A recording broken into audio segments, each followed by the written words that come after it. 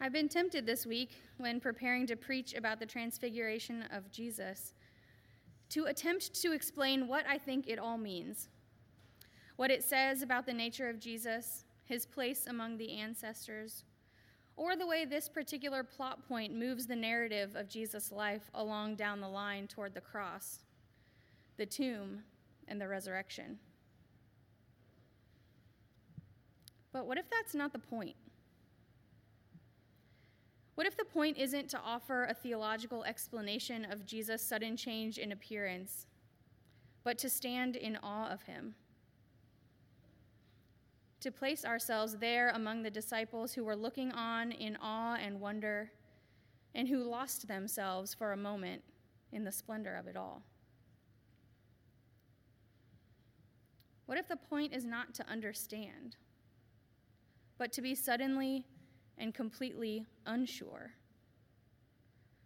Suddenly and completely moved from the comfort of that which we know, that which we're sure about, and drawn out even deeper into the mysterious places of our faith. Those deep corners, those far reaches of our faith that call us not to a greater understanding of the divine, but to a more profound reliance on her. We find the disciples right there at the threshold between the past comfort of following Jesus, their teacher, healer, and friend, and a future following a Jesus who has completely transformed before their eyes, who is leading them down a risky path toward that unknown day and hour when the Son of Man rises from the dead. Thrust into the wilderness of not knowing what it all means, not knowing to what rising from the dead Jesus is referring, not knowing what comes next, and yet moving forward with Jesus all the same, moving on to the next healing, the next teaching, and eventually the cross. Surely they wonder to themselves if this is the right call. I mean, they had to, right? Because none of it makes any sense. That dazzling display of bright light quickly overshadowed by a cloud carrying the booming voice of God. A temptation to stand there on that hill forever. But they stepped through that threshold and into a place of uncertainty, not because they understood what it would mean, but because Jesus was the one who called them there. And does he not call us in the same way? Does Jesus not call us to abandon the comfort of thinking we've got it all figured out and invite us into that wilderness of unknowing, that mysterious place that gives way to transformation? Jesus is not interested in us knowing what it all means. Jesus is interested in us being willing to give up that sense of certainty that keeps us static, unmoved in the face of revelation, because Jesus can work with that. Jesus can work in and through us when we avail ourselves to the wilderness.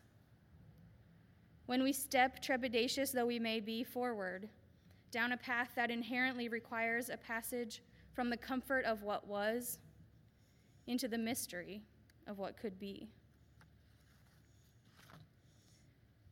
Peter, James, and John may be able to lay claim to the brightest and shiniest revelation, but they certainly can't claim them all. The glory of God is revealed to us over and over again throughout history, in ways big and small. In burning bushes, in booming voices, and in deep silence. In moments of surrender, moments of triumph, and moments of deep despair. And in the same way, God is revealed to each one of us over and over again, each time shaking us from the complacency of certainty and inviting us into a place of more profound faith. We might not be able to see the path set before us, but we can see Jesus. And all that Jesus is asking is for that to be enough. Are we capable of leaning harder into a life of faith when the path before us grows murkier and less obvious? Is the revelation of Jesus enough for us? Or do we demand more? more answers, more knowledge, more assurance that the next step will lead to prosperity or success? Do we demand more than the promise that Jesus will make himself known to us and reveal the abundant love that God has for us? Maybe these are the questions we should take the opportunity to ask ourselves this Lent.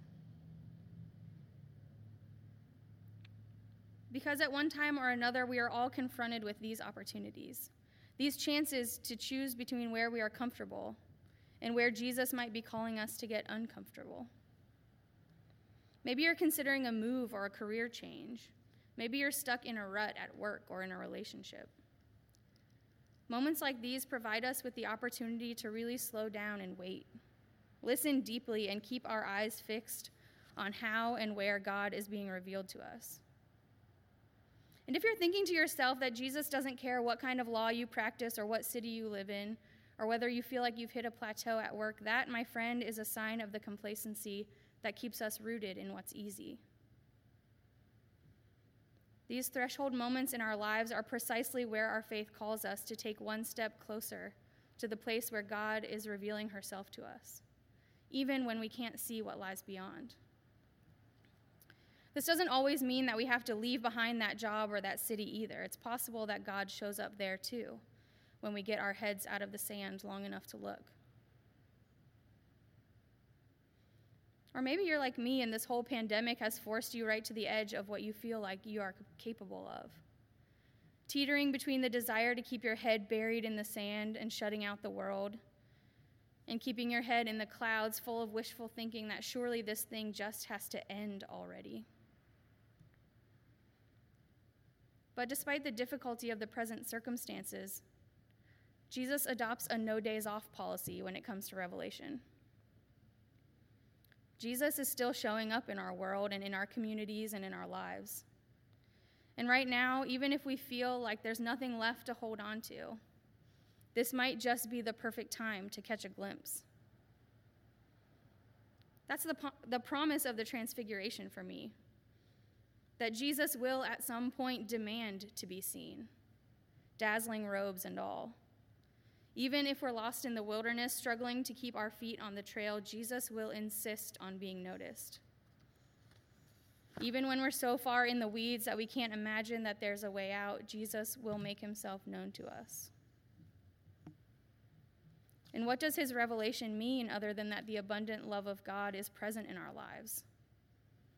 It's present in our world, and it demands to be seen. And if we let ourselves really look at it and take it in, I think that we'll find that we don't need more than that.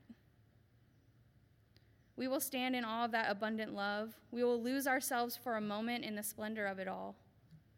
And then it will call us out into the next wilderness season of our lives, asking us to lean into the mystery of faith, and trusting that when we follow Jesus down that unclear path, we might be met there once again with a dazzling revelation of God's love for us.